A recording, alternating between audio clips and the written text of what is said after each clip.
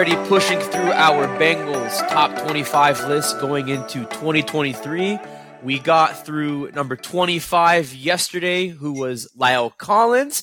Today, number 24 is Myles Murphy. He is number 24 on our list of the top 25 Bengals going into next year. And he's in a very interesting place because, without giving away too many details, as a rookie, he is on this list, which is very different from everyone else on the list.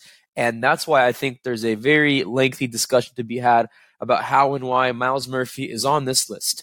Welcome into another top 25 edition of the Strictly Stripes podcast. Muhammad Ahmad, Andrew Gillis, Mike Neislick here with you. And before we get going, we want to remind you all to tell us why you're a Bengals fan. We read our first response yesterday on the podcast. It was great. We even had a discussion based off of that response because it was awesome. If you missed it, tune in wherever you get your podcasts. So if you want to tell us your story, go to strictlystripes.com and fill out the form that says why I'm a Bengals fan. Or if it's easier, you can email us directly at stripes@cleveland.com. We're going to be reading these responses, I want to say about once a week, maybe twice a week if these responses keep trickling in. So make sure you do that. So, like I said, Myles Murphy at numero 24. I think this is very interesting because, again, we could all agree he's probably, well, not probably, he's definitely not going to be a starter next year. He is not going to beat out Sam Hubbard or Trey Hendrickson for a starting role. He is going to have a role, though, a role significant enough that he's on this list. And so I'm thinking, did either of you guys have him specifically at 24? Because I think I actually did have him at 24. Did either of you guys have him right at 24? I don't think I did. I would have to look. So it looks like you did not. I don't think I had him in my top 25. No, you did. Yeah, you had him. You did. You had him at 25, Andrew. I did. Okay, you did. So I had him at 25. There we go. All right, so flip him to Lyle Collins, and I'm all right. Yeah, and then Mike had him at, looks like, so I'm looking up at our individual list that we used to make the final aggregated list. You had him at 23, so 23, 24, 25. I guess naturally 24 was that nice happy medium. Andrew, you had him in your top 25, although you almost didn't think that you did. Why did you think Myles Murphy was worth squeezing in at that 25 spot? Well, I talked about it yesterday with Lael. I mentioned with him, it was hard for me to say, oh, well, Myles Murphy obviously has to be above, this guy and this guy, or, Brad Robbins has to be above this guy and this guy. Just like it felt a little projection, and I just didn't like that. It felt it felt a little too weird. But I think when you start to get to this point, I mean, I would probably feel better about Murphy and kind of how Murphy's going to play going into 2023 than I would. I mean, I feel more confident that like he's going to have a bigger role than I do about I'm trying to think of a couple examples. Trevion Williams. I don't view Trevion Williams as kind of having this immediate door opening to playing time. I think it's there's a pretty good case that Trevion Williams is going to ride the bench again, where, if Chase Brown plays well, then, I mean, how many running backs can you realistically rotate through? So there's just guys like that where I look, and I think Murphy is, when you kind of look at his career, I mean, he was obviously a very, very highly touted recruit.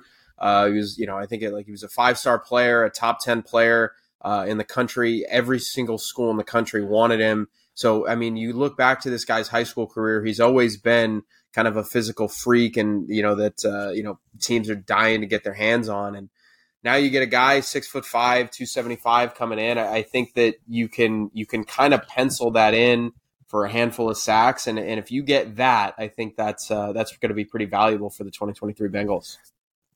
So, Mike, you had him a little bit higher. You had him above, obviously, on your list, you had him above Trevion Williams and Dax Hill, respectively. Which is interesting to me, but I'm just curious, why did you have Murphy a little bit higher than, me and Andrew? Yeah, I just think that the pass rushing is going to be really important. I mean, I think Sam Hubbard and Trey Hendrickson have played a lot of snaps the last couple of years. I think that they need a guy that can come in and really kind of, provide some really quality snaps, give them a rest, keep them fresh. I think that was a problem late in the year where they were just, I don't know, it felt like they were just a little run down, and that anytime that they went out, there wasn't much production at all. So, I kind of worry that if he doesn't contribute significantly, 450, quality snaps, that the Bengals could really, the defense could lag a little bit, because I think that one of the areas that they struggled with was that, generating pressure up front. Yeah, I agree with everything you and Andrew said there. They need the pressure, they need the juice, and they were lucky that Myles Murphy fell as late as he did at pick number 28. I mean, I think most of us, including the Bengals, even thought he would be drafted much higher than that, but it was a very interesting first round, which I guess was good for the Bengals. So you got to take advantage of a guy like that. And yeah, I mean, he has to be on this list because, although, again, without giving away a lot of details, most of the people on this list are starters. But when you think about the importance of getting to the quarterback, like you're facing Patrick Mahomes, you're facing Josh Allen, you're facing Deshaun Watson, Lamar Jackson. I don't care if you play, I mean, I'm not saying you only play 10 snaps off the bench, but like you play 10 snaps, 20, 30. Like if you make the most of those and you get to each of those quarterbacks once or twice on like a third down, like that's a big deal. Like think about Joseph Ossai last year. Didn't play many snaps against the Chiefs in that regular season win in Cincinnati, but one of the snaps he had, third down sack late in the game where they missed that field goal that allowed Joe Burrow to ice the game. That's huge, And I don't know what else he did in that game. I'd have to go back and look at the film, but people are only going to remember that one play. Zach Taylor called it the hustle of the century. So who knows if Myles Murphy can have that one, maybe two hustles of the century, I would absolutely think you have to put him on this list. This is interesting, though. So I'm looking at all of our respective lists. Andrew and I both had Dax Hill at, let me see here. Yeah, we both had him at 23. And surprise, it's already on our website. Dax Hill is actually number 23 on our list. Not because it's his jersey number, but because he's actually number 23 on our list. But I saw you had it flipped, Mike. You had Myles Murphy at 23 and Dax Hill at 24. I want to save obviously a lot of stuff about Dax Hill specifically for tomorrow, but do you feel like the generating the pass rush pressure with Murphy is more important than, Hill having to worry about quarterbacks throwing towards him like next season? Like what was kind of your reasoning putting him above Dax Hill? Well, I think he's got a higher upside than Dax Hill as an individual player. I mean, this guy was thought about as one time as like a top 5, top 10 potential pick as a freshman.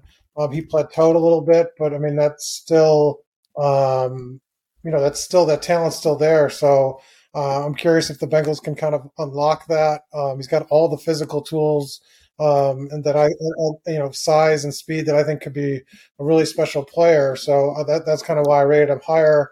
I think Dax Hill and his role at safety is certainly going to be important over the next 6 months. But in terms of who I think is going to be the better player, I think Myles Murphy is for this year. I feel like he's better set up to succeed. So is it that he's better or better set up to succeed? Is it both or is it one or the other? I mean, both, really. I think, he's a guy that I just talent-wise would rank ahead of Dax Hill, and, I think he's going to have a more successful season. Andrew, you and I obviously had Dax Hill at number 23, which is ultimately where he landed. Do you think that Myles Murphy is in the right spot? Like, I mean, what do you think of that? Obviously, you and I are on the different side of that. What are your thoughts on that? Well, in terms of what, Myles Murphy versus Dax Hill, or Myles Murphy just how like is up? What do you mean? I guess yeah, Myles Murphy versus Dax Hill, because I think obviously there's a good debate to be had. Like, do you rank Myles Murphy higher? Is he in the right spot? Like, did he get ranked too low? I don't know. Like compared to Dax Hill, at least. I mean, compared to Dax, I think, I actually had, I think we all, if as I kind of look at our list here, I had Dax 23rd. I think I kind of ranked them separately. I think Dax Hill, Myles Murphy this is an interesting story idea that I do want to explore at some point. And, look, they're two different players. They play two different positions. I mean, they come from different backgrounds, but they're both highly touted recruits. They're both athletic freaks.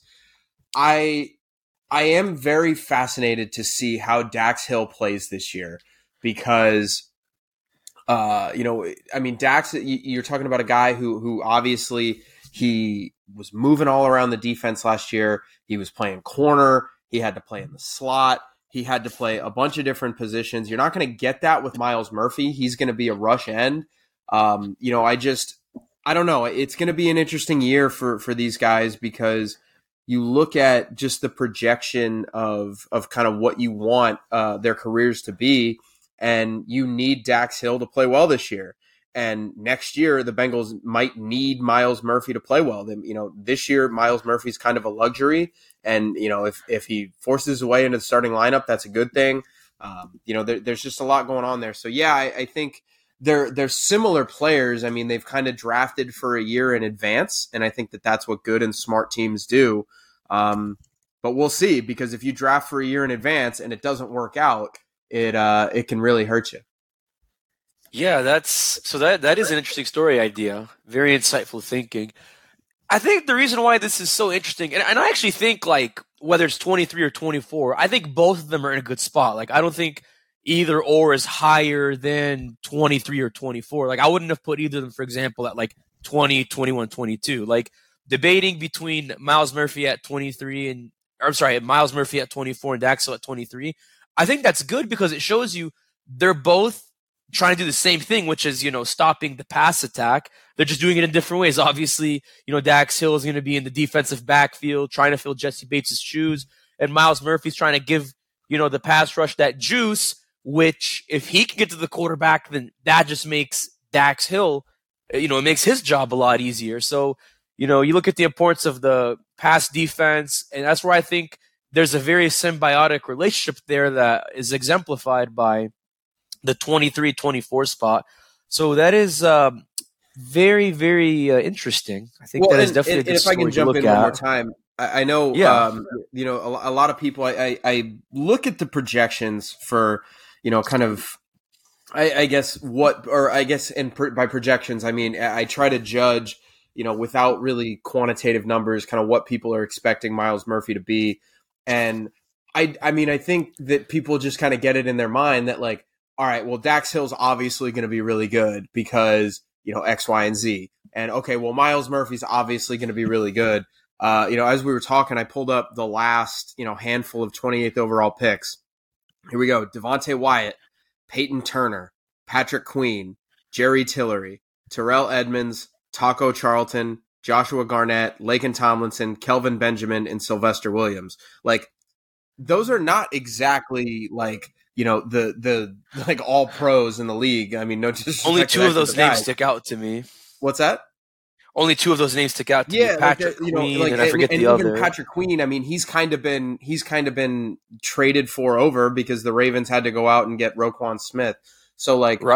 There are guys who you would recognize Patrick Queen, he's decent, but okay, well, the Ravens obviously don't think a ton of him, or at least not as much as they had hoped, where, he's not, that elite level linebacker that they were hoping for. So, yeah, I mean, I look at these picks and I think, not to be a wet blanket, but I do think people kind of just assume that, hey, this team has had a pretty good draft track record over the last handful of years.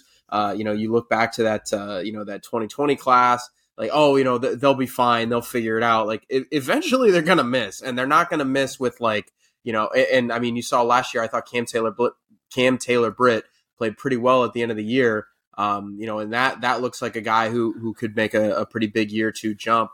Eventually they're going to miss with one of these picks. So, I just think people need to be aware of that and kind of understand that Myles Murphy has all the athletic tools, but I mean, how many times have there been guys in the NFL who you look at him and say, man, he had everything you could possibly need, but he just could never put it together, or, something happened. So there's always kind of issues there. So it's not a given that this guy's going to be productive in year one, or as productive as people want in his Bengals career. So we'll have to see. I think this year will be pretty telling, actually.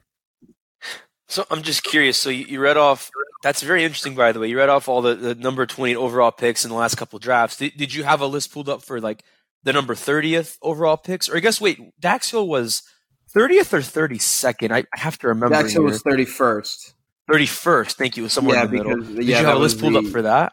I do right now. I don't know who went. This is not updated for 2023. But Dax Hill, obviously. Odafe Oweh for the Ravens, Jeff Gladney for the Vikings, Caleb McGarry for the Falcons, Sony Michel, Patriots, Reuben Foster, 49ers, Jermaine Iafidi, Seahawks, Stephon Anthony, Saints, Bradley Roby, Broncos. Like, you get the point. Like, some of these guys at the end of the first round, like, you're not drafting Aaron Donald and Ed Reed in the back of the rounds. Like, I mean, obviously I'm not saying that, they can't have great productive careers with the Bengals. It's just, there should be, I think, some context kind of laid in here of like, look, I mean, everybody said that these guys were going to go really high, but everybody also thought Will Levis was going top 4, top 5. Like, sometimes people are wrong and sometimes these NFL teams are right. So we'll have to see. So this year's pick was actually Felix Anudike-Uzomah, who went to the Kansas City Chiefs. Right. Yep, former K-State edge rusher. So that's who this year's guy is. And who knows, I mean, that situation with Chris Jones is interesting. So, I mean, they could definitely use any help they can get in the pass rush. So, yeah, that's who they got there. Stay with us. We have a special guest who you might not expect to join us, but he is Corey Patterson, the Purdue football wide receivers coach. Plot twist, he did not coach Charlie Jones last year. I know what you're thinking. He actually coached Chase Brown as the Illinois running backs coach last year. So I got you there. I know what you're thinking. He's going to talk about Chase Brown with me, what to expect from him in the NFL, and why he was a pleasure to coach when we return right here on the Strictly Stripes podcast. All right, thanks for staying with us on the Strictly Stripes podcast. Joining me is Purdue football assistant coach Corey Patterson, who was just recently the Illinois football running back coach. And as you all know, he coached Bengals 5th-round pick Chase Brown, who we are going to be talking about today. Coach, I really appreciate you making time, especially during the offseason, if you want to call it the offseason. How have you been, and how has the adjustment to Purdue been for you? Been pretty good. I wouldn't know if you call this the off season. we rolling over here, yeah. But yeah, it's been really good, man. The transition's been really good. See, it's kind of funny. I'm sure when I said Purdue football coach Corey Patterson, people thought I was probably going to ask you about Charlie Jones, but his coach just missed you because he's now at Louisville, Garrick McGee. I don't know if you guys ever crossed paths, so it's just funny seeing all the crossover and the turnover in the college football world. No doubt. It happens so often a little bit. Seems like too often sometimes. Definitely. I think that there's definitely a good case there. But kind of going back to Chase Brown, I mean, you look at the success he had in his last 2 years at Illinois, and obviously it's why he's in the NFL. It's one of many reasons why the Bengals liked him, along with kind of what Brian Callahan, the offensive coordinator, said. They really liked his vision. They liked his agility and his acceleration. And I think the pass blocking was obviously a big bonus because he's probably going to be the replacement to Samaje Perine. So just coaching a guy like that, how rewarding was that for you? And what was so awesome about Chase Brown? It's always rewarding when you coach a guy that works that hard. I just thought Chase was one of those guys that you never really had to have your thumb on. He knew what he wanted, so he knew what the expectations were, and he came every day to come work. Like, you never had to worry about if he was going to be working. The guy, he outworked everybody. And, I mean, that's easy to coach. I think the big story with Chase that many people knew about, before he came to Cincinnati and right when he came to Cincinnati is, the very tough and even, I think, painful journey he had to overcome, growing up, with his family situation, for him to overcome all those obstacles and all those hurdles and then to work as hard as he did, like you mentioned, how much did that maybe rub off on the rest of the team and, his other teammates who were kind of seeing his success? Especially in the running back room, I thought it rubbed off on a lot of guys. Whenever you're able to see a guy that comes in, put his head down, works, when no one else is taking notes, he's taking notes. When everyone else leaves the football field and he goes to the weight room, those are one of those things that rubs off on not just the running back room, but the whole team. Obviously, he spent 4 years at Illinois, but it was really his last 2 years where he just got, seemingly based on his numbers, just better and better especially in his senior year. What went into that? Like, what did you do to kind of help him work on different techniques, different moves that allowed him to rush for 500 more yards and, five more touchdowns in his senior year? I think for Chase Moore, it was just about being a little more patient. He prepared the right way. Sometimes he's a little anxious about getting out there and going and playing, but because he wanted to get out there so much. But more of it was about the preparation and how he handled things. Once he slowed the game down a little bit in his head, he took over. I'm just curious because I'm sure you had I think just looking at your resume, you've had a very lengthy coaching career. Are there any other guys that you've personally coached who are in the NFL right now as we speak? I had youth football. I had Jameson Williams. Wow. With the Detroit Lions. Right. Who else? It's a few guys out there. Tony Adams. Is with the Jets right now. It's going to be some guys I'm going to forget, and I'm going to get a phone call and say, why didn't you say my name? But just right offhand, there's been a few guys out there right now. And a few more will be coming soon. Oh, for sure. So, obviously you've got a good pedigree there of, coaching guys who are in the league right now. But, are there any, talented, even, veteran running backs that, you watch in the NFL right now who kind of remind you of Chase or who you think Chase has, the potential to replicate? In my opinion, I think Chase is his own animal. Just with the way he plays at the line of scrimmage and in between tackles, maybe get in and out his breaks. It's going to be some resemblance of a little bit of everybody, but he's really his own animal. He told me, I talked with Chase one-on-one, I think a week after he was drafted during their rookie minicamp. I said, who do you kind of look up to? And he actually said Joe Mixon, his current teammate. I knew you was going to say that. I was 100% sure that was about to come out of your mouth. I was trying not to say that myself. Yeah, but yeah. So that's some of the film he told you that. Yeah, that's some of the film that he asked me to cut up for him while he played, and he kind of watched that. During the breaks over the summer before his senior year. I knew you were going to say that when that came out. So I guess that obviously confirms what he was saying. He wasn't just saying that as a teammate. He genuinely looked up to Joe Mixon and looks up to him and, models his game after him. I guess, when you talked about the film he was cutting up or I guess that you were cutting up, what was it about Joe Mixon's play that he really liked and that you really liked and that helped him, replicate that to be successful in 2022? I think Joe's he's really patient.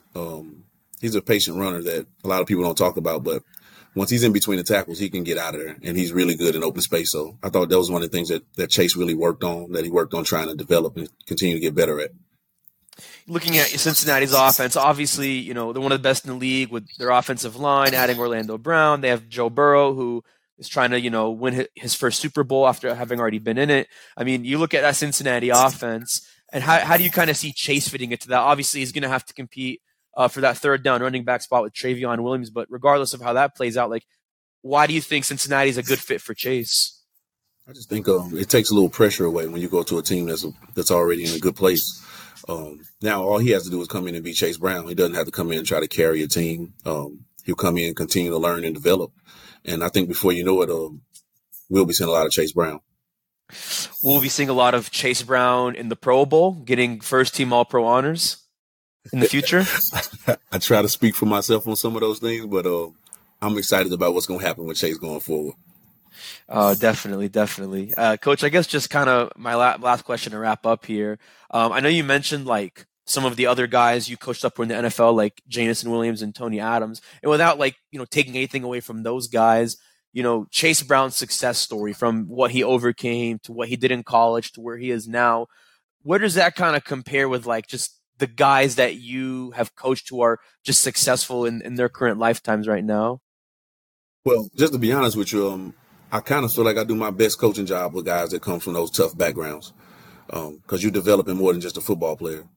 You get to help develop a young man that comes from certain situations and learning how to overcome those situations. So I think a lot of the guys that I've coached, just to be honest with you, come from tough background, because I come from an area where I come from a tough background. So I'm able to relate to those guys and hopefully push them in the right direction. It seems like it's been going well so far. And I said that was my last question, but since you mentioned that, I know you mentioned you coming from a tough background. How do you sort of work differently with guys like that versus other guys who maybe didn't have it as hard, coming up when they were younger? I think the easiest thing in the world is ask a young man to be himself. not try to change who he is, not try to change the dynamic of where he comes from, and just continue to build on where he comes from and not try to change it. So, I mean, I think that's the easiest thing in the world for me to do because, I mean, I'm in a position right now where I work for a head coach that's not trying to change me. So I get to come in and be Corey Patterson every day. And that's what I ask my guys to do. All right, you heard it himself. That is Corey Patterson, Purdue assistant football coach who last coached Chase Brown at Illinois as the running backs coach. Coach, again, really appreciate you making time, especially in the month of June where everything's, I guess, somewhat dead right now. So really enjoyed this chat and really appreciate you again. All right, thanks, my man. Thanks a lot.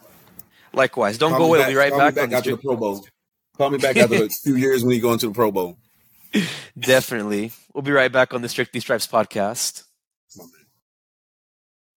All right, thanks for staying with us on the Strictly Stripes podcast. So we took a little break from our top 25 discussion. We had Purdue football assistant coach Corey Patterson talking about Chase Brown. And to kind of, wrap this up, and actually I wanted your all's thoughts on this. I know this is a little bit impromptu before we get back into our top 25 discussion. Like there was one thing that I thought was interesting when I was talking with Coach Patterson. So I was asking him, do you compare Chase Brown to any running backs in the NFL? And he kind of gave the cookie cutter, not really. He's his own guy.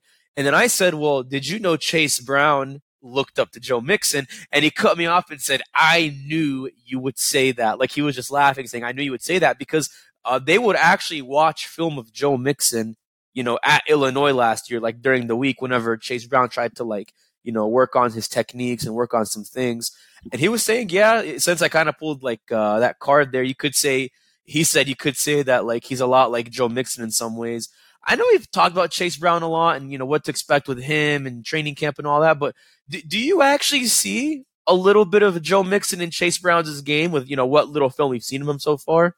I don't know. I mean, we'll see. I mean, running backs all have their own style.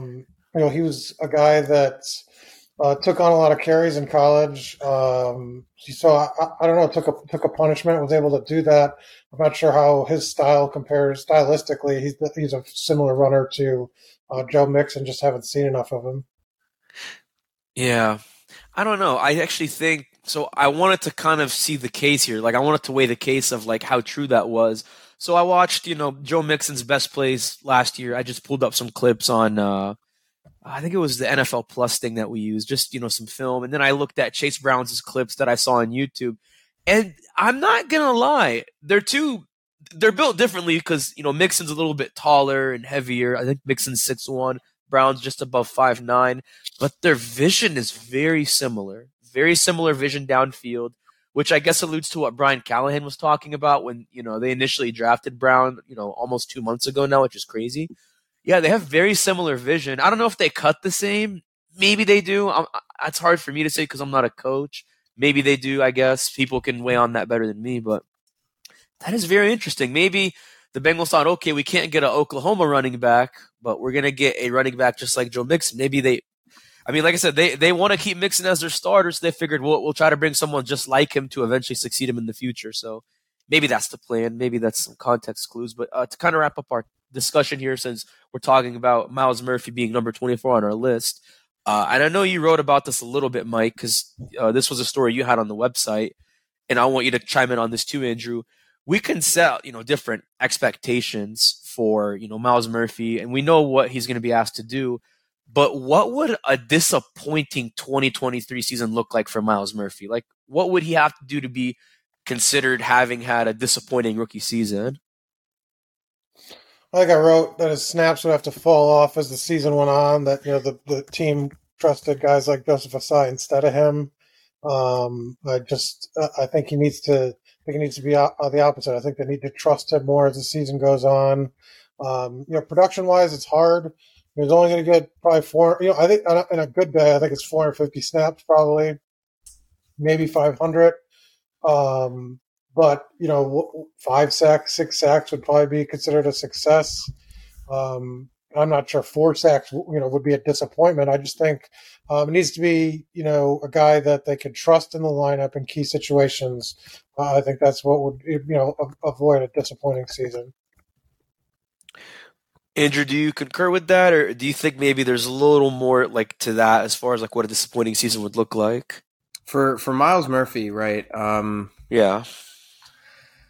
That's hard because, you look at kind of where the Bengals were in sacks last year and you say, oh, well, very clearly their pass rush was abhorrent. And you can kind of look at this and say how bad they were. And when you only get 30 sacks, you don't have much of a benefit of the doubt there. Especially when, half of your sacks essentially, or almost 14 and a half out of 30 come from your two edge rushers. But if you can get Murphy, pressures on the quarterback, which is actually something that, the defense did a decent job of, there's some kind of advanced numbers and, some pass rush win rates and things like that kind of indicate that actually they did get after the quarterback a little more than you would think. They just didn't get him on the ground. Obviously that's a big deal. You've got to create negative plays. 2nd and 10 with an incomplete pass is so much different than, 2nd and 16. So, you've got to put teams behind the chains. So if you can get similar to what Mike said, if you can get 4 or 5 sacks maybe out of Myles Murphy. Obviously this depends on Hendrickson and Hubbard's health. This goes out the window if one of them needs to miss a month or so. You're gonna need guys to step up. But yeah, I think you just need quality depth time from him, and you need a guy who can get you 4 or 5 sacks. And if you do that, I think you're feeling okay about that. Yeah, it sounds like it's a quality over quantity type thing because, Mike makes a point. If he does lose snaps to Joseph Osai or maybe even Cam Sample, that's definitely a problem. But even if he only gets a few more snaps than them, not many more snaps than them than you would think, I think it's fine just as long as however many more snaps that is are being used effectively. I mentioned sort of the hustle of the century Osai had on Patrick Mahomes last year. If you can get him to make plays like that on Josh Allen or, on run defense against guys like Nick Chubb, who they're going to deal with twice a year, and they're going to see Derrick Henry again, then yeah, I think that's awesome. I don't really know if it's fair to say he needs X amount of sacks or X amount of tackles because, like I said, what if you get 3 sacks that are all quality sacks that were game-changing sacks versus 6 sacks where it's okay, cool, but only one of them made a difference and the other 5 didn't change the impact of the game. Not take away from that because sacks are important, of course, and they need more of that because they did not get many last year. But yeah, I think it just comes down to quality over quantity, and you can weigh that however you like.